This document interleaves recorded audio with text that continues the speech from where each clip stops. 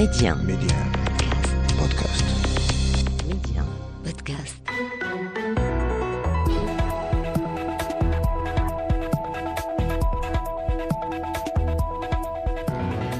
مرحبا. المشهد السياسي في هذا العدد أنكب فيه مع ضيوفي على استقراء مضامين خطاب العاهل المغربي الملك محمد السادس بمناسبة الذكرى 46 للمسيرة الخضراء. حدث يهمك كمغربية ويهمك كمغربي، مع مسيرة مستمرة منذ نحو نصف قرن مع البناء ومراكمة الإنجازات بعد التحرير، وخطاب ملكي كانت سماته الوضوح التام والجمع بين الحزم والهدوء. يسعدني في هذا العدد أن أستضيف معي بالاستوديو الأستاذ إبراهيم الغربي، رئيس تحرير بإذاعة ميديا. أستاذ إبراهيم مرحبا. مرحبا نهى. يسعدني أيضا أن يتجدد اللقاء مع الكاتب الصحفي والمحلل السياسي يونس دفقير معنا على الخط من الدار البيضاء. أستاذ يونس أهلا بك. أهلا بك، صباح الخير.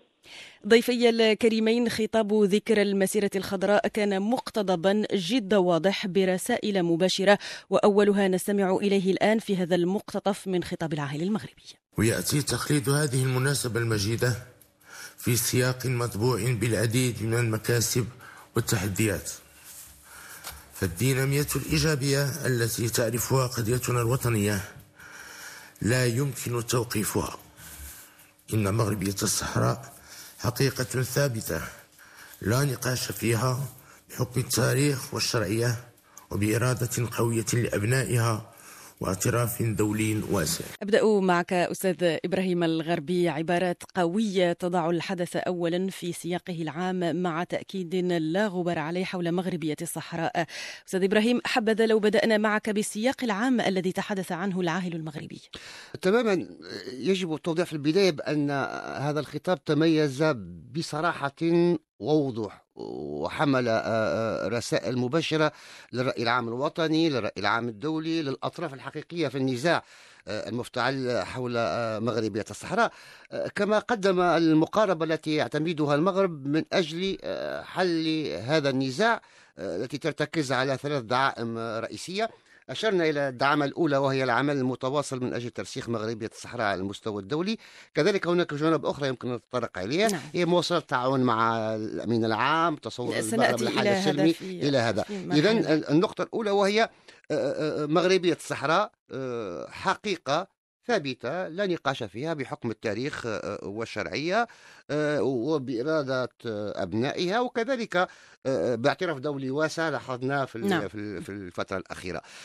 لذلك سجل الملك محمد السادس في خطابه التطورات الهادئة والملموسة في الدفاع عن الصحراء، وانطلق في البداية من الإشادة بالقوات المسلحة الملكية للعمل الذي قامت به في 13 من نوفمبر الماضي، تأمين حرية معبر القرقارات، أشخاص وبضائع. نلاحظ الآن كيف تسير الأمور في هذا المعبر، ووصف العاهل المغربي هذا العمل بالعمل السلمي الحاسم الذي وضع حد الاستفزازات. نعم، أتوجه إليك بذات سؤال أستاذ يونس دفقير. المقتطف الذي سمعناه كان أيضا كما أشار أستاذ إبراهيم الغربي حدد الملامح العامة لعمل المملكة المغربية في الآونة الأخيرة في ملف قضية الصحراء المغربية، وأيضا وضعها في سياقها الحالي. أستاذ يونس، عن هذا السياق والإنجازات التي تحققت في الملف.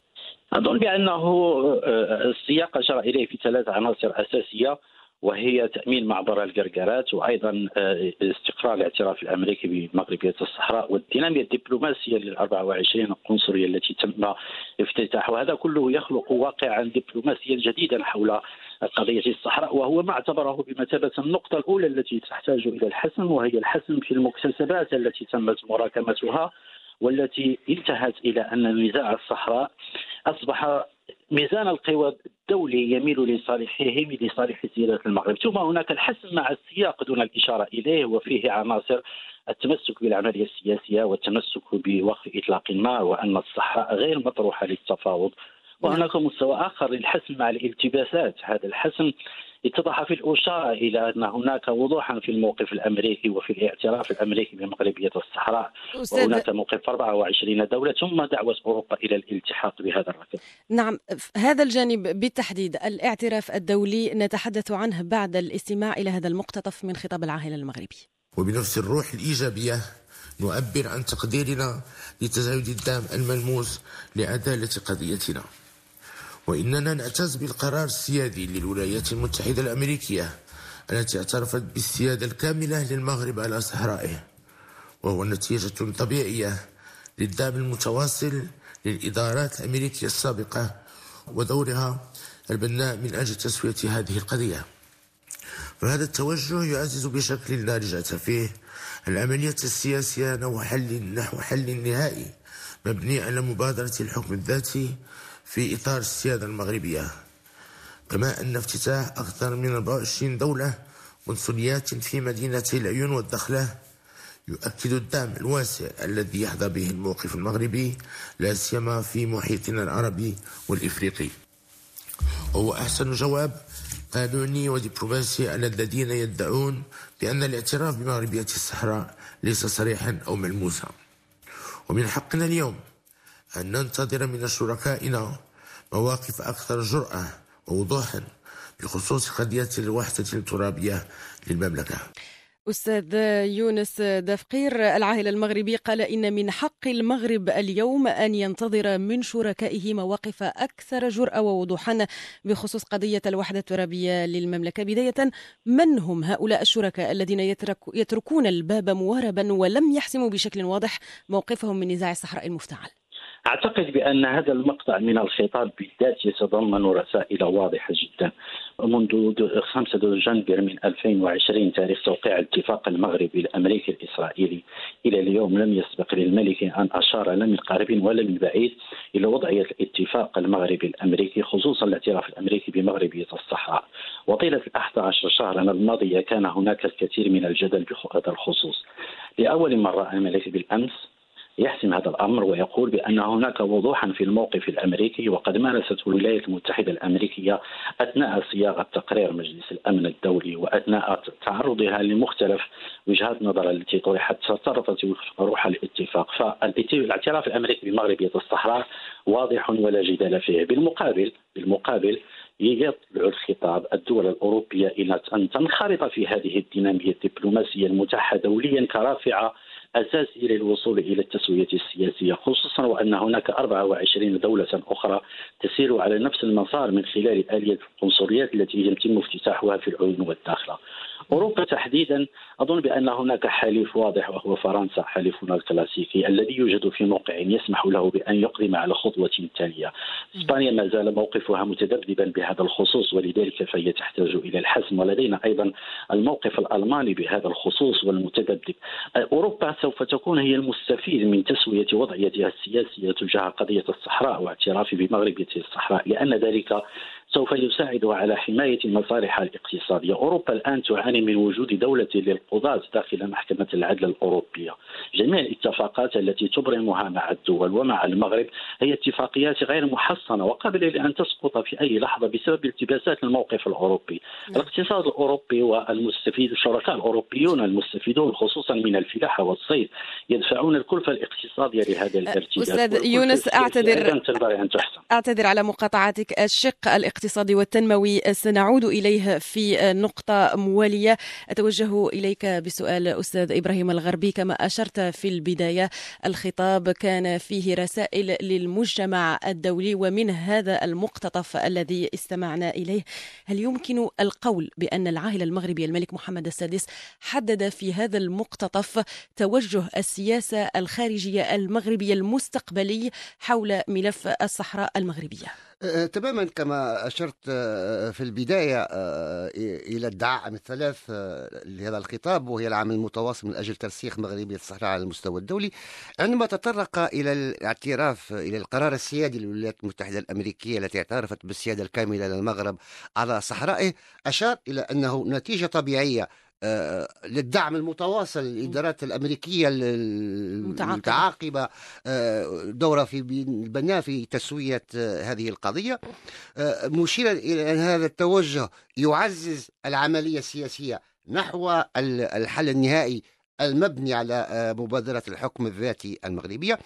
وعندما تحدث عن الشركاء ربط ذلك بالولايات المتحدة وقال بأن ننتظر من الشركاء مواقف أكثر جرأة ووضوح. إذن الخطاب موجه مباشرة إلى الشركاء بخصوص قضية الوحدة الترابية، وكما هو الأمر بالنسبة للموقف الأمريكي، فإن مواقف الشركاء عندما تتضح فهي ستساهم في نهاية المطاف في دعم المسار السياسي، دعم الجهود المبذولة من أجل الوصول إلى الحل النهائي القابل للتطبيق. ونحن نعلم جيدا ما هو الحل النهائي القابل للتطبيق، لكن هذه هي المرة الأولى التي يتم فيها توجيه الخطاب إلى الشركاء. الشركاء معروفين، نحتاج إلى توضيح منهم. نعم، ضيفي الكريمين، كما أشرنا جميعا واتفقنا في المستهل أن الخطاب كان شديد الوضوح. من بين الجمل القوية قول العاهل المغربي: إن المغرب لا يتفاوض على صحرائه، ومغربية الصحراء لم تكن يوما ولن تكون أبدا مطروحة فوق طاولة المفاوضات. أستاذ إبراهيم، أي قراءة لهذه العبارة القوية؟ تماما، لأن هذه ركيزة ثانية، يعني موصل التعاون مع صادق مع الأمين العام للأمم المتحدة ومبعوثه الشخصي طبقا لقرارات مجلس الأمن ذات الصلة وتوضيح قرارات مجلس الأمن ذات الصلة. إذن المغرب لا يتفاوض على صحرائه. مغربية الصحراء لم تكن دوما ولن تكون أبدا مطروحة على طاولة المفاوضات، لكنه المغرب يتفاوض من أجل حل سلمي لهذا النزاع الإقليمي المفتعل، وفي هذا الأساس يؤكد تمسكه بالمسار السياسي وضرورة الالتزام بالمرجعيات التي أكدتها قرارات مجلس الأمن منذ العام 2007. وأشير هنا إلى أن هذه المحددات التي أشار إليها الملك محمد السادس والمرجعيات هي: أولا، الحل السياسي لن يكون إلا في إطار سيادة المغرب الكاملة على صحرائه من خلال مبادرة الحكم الذاتي باعتبارها الحل الواقعي الوحيد الذي يمكن تطبيقه. ثانيا، المشاركة الكاملة والمسؤولة للجزائر باعتبارها الطرف الحقيقي في هذا النزاع في المسار السياسي، وهو ما يمثله القرار الأخير لمجلس الأمن الدولي. لاحظنا كيف أن الجزائر ذكرت 5 مرات كما نفس العدد بالنسبة للمغرب. ثالثا، الالتزام بالاختصاص الحصري للأمم المتحدة ومحددات المسار السياسي دون أي تدخل من منظمات إقليمية أو دولية أخرى. إذن كما قلت في البداية الخطاب واضح جدا. نعم. أستاذ يونس دافقير، انطلاقا من الفقرة التي تلت هذه العبارة القوية، طبعا العاهل المغربي أكد تمسك المملكة بالمسار السياسي الأممي، الالتزام بالخيار السلمي، ودعا إلى تعجيل إطلاق العملية السياسية في أسرع وقت ممكن. من خلال مداخلة أيضا الأستاذ إبراهيم، أستاذ يونس، هل يمكن القول مرة أخرى إنها رسالة جديدة لإماطة كل لبس حول الموقف المغربي من النزاع المفتعل، وأيضا رسالة إلى الأطراف التي تعرقل مسار الحل، وهنا الحديث واضح عن الجزائر؟ تماما كما أشرت إلى ذلك، هي المواقف المتعلقة بأنه لا تفاوض حول مغربية الصحراء هو موقف مغربي معروف، وهو من الأربعة التي كان قد وضعها الخطاب الملكي سنة 2014، ومنها لا تفاوض إلا في سقف الحكم الذاتي وحضور الجزائر كطرف واحترام الاختصاص الحصري للأمم المتحدة وعدم تطرق لموضوعات لا تدخل في السياق. فهذا الموقف المحسوم الجديد فيه هو أنه يقدم إجابات على السياق الذي نحن فيه، وهو يقول بصراحة العبارة أن المطروح للتفاوض ليس الصحراء بل المسار السياسي والخيار السياسي الذي يمثل الحكم الذاتي سقفه الأعلى. هذا هو الإطار والملعب الوحيد الذي يمكن التفاوض فيه. إذا كان الهدف من كل التطورات العدوانية التي تقع في الجوار الإقليمي هو العودة بالوضع إلى ما قبل حسم وضعية القرقرات وإلى ما قبل الاعتراف الأمريكي بمغربية الصحراء، فإن المغرب غير معني بأي عملية من شأنها أن تفتح أي تفاوض في هذا المجال. المغرب حصن كل مكتسباته في الصحراء، وحسن موقفه بأن الصحراء غير قابلة للتفاوض وأن الحكم الذاتي هو المطروح.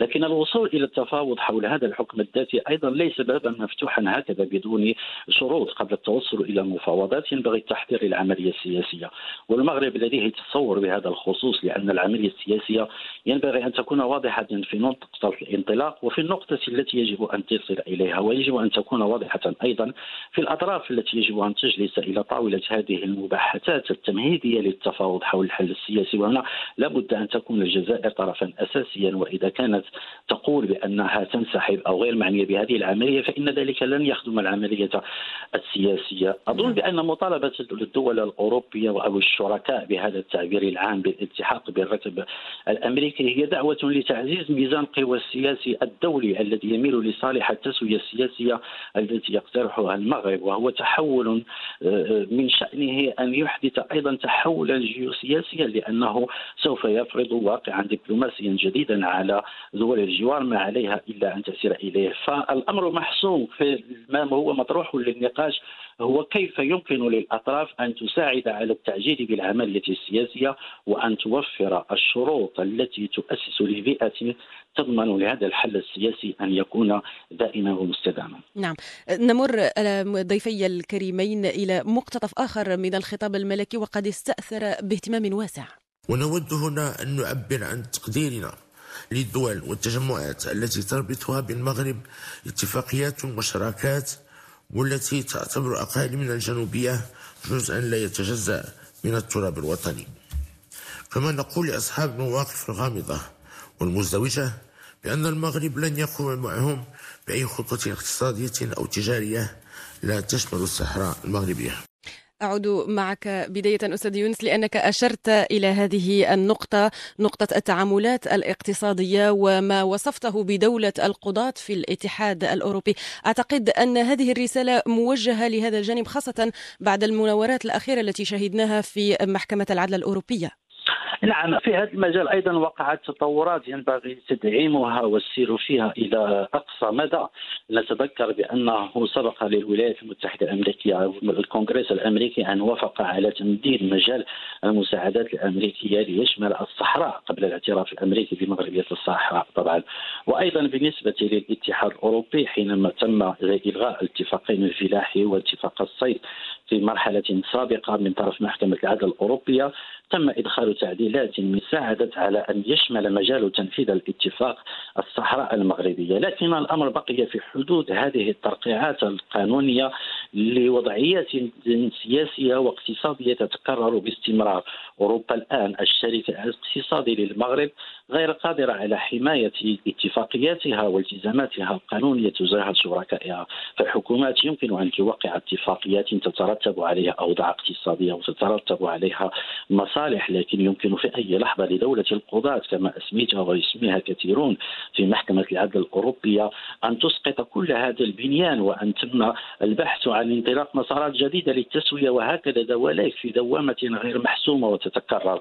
مطالبة الأوروبيين بهذا الوضوح، بل الذهاب أبعد من ذلك إلى حد القول بأنه ليست هناك اتفاقيات في ظل هذا الالتباس، هي تحسين للمصالح المغربية الاقتصادية أولا، لأنه كما قلت لا يمكن أن نوقع اتفاقا مع طرف لن يستطيع تحسين هذا الاتفاق، لأن موقفهم من قضية الصحراء موقف ملتبس وغير محسوم. وبالتالي فمن أجل حماية مصالح الاقتصادية للبلدين فضلا عن المساعدة على الدفع بعملية التسوية السياسية ينبغي لأوروبا أن تلتحق بركب الدبلوماسية الأمريكية والدينامية التي فتحتها 24 دولة أخرى. هذا في مصلحة أوروبا أساسا وفي مصلحة الدول الأوروبية الأكثر ارتباطا بالاتفاقات الفلاحية والاقتصادية. فكما قلت هناك الوضوح الأوروبي سوف يساعد على تقوية العملية السياسية وسوف يساعد أيضا على حماية المصالح والاتفاقات الأوروبية. نعم، أستاذ إبراهيم الغربي، أتوجه إليك بذات السؤال للتعليق على هذا المقتطف القوي، خاصة وأن العاهل المغربي وجه في البداية الشكر للدول والتجمعات التي تربطها بالمملكة اتفاقيات وشراكات تعتبر الأقاليم الجنوبية للمملكة جزءا لا يتجزأ من ترابها الوطني. فعلا في البداية أشار الملك محمد السادس إلى أن التطورات الإيجابية التي تعرفها قضية الصحراء تعزز أيضا التنمية المتواصلة التي تشهدها الأقاليم الجنوبية. المغرب لا يرهن مستقبل المنطقة وأبنائها بالوصول إلى الحل النهائي، بل نتابعنا النموذج الخاص بالأقاليم الجنوبية الذي أطلقه الملك محمد السادس سنة 2015 ويتم تنفيذه من طرف ممثلي السكان المنتخبين بطريقة ديمقراطية. لكن الإشارة في هذا الخطاب إشارة قوية جدا. أولا تحدث أنه بفضل هذه المشاريع أصبحت جهات الصحراء يعني فضاء مفتوحا للتنمية والاستثمار الوطني والأجنبي. شركاء دوليون صادقون يستثمرون إلى جانب القطاع الوطني الخاص في إطار الوضوح والشفافية، وهو ما يعود بالخير على سكينة المنطقة.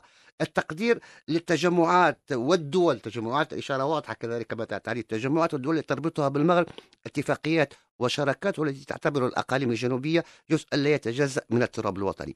لكن لأول مرة بهذا الوضوح التام يقول لأصحاب المواقف الغامضة والمزدوجة أن المغرب لن يقوم معهم من الآن فصاعدا بأي خطوة اقتصادية أو تجارية لا تشمل الصحراء المغربية. الفكرة واضحة، أي شراكة أي اتفاق يجب أن يشمل الصحراء المغربية لتحسين مصالح المغرب، وإلا فلن يكون له أي وجود. نعم، هنا أعود أستاذ يونس دفقير. يعني نرى دائما أن الملك محمد السادس يستشرف مرحلة مقبلة من سياسة المملكة الخارجية تجاه نزاع الصحراء المفتعل، سواء على الشق السياسي أو الشق الاقتصادي.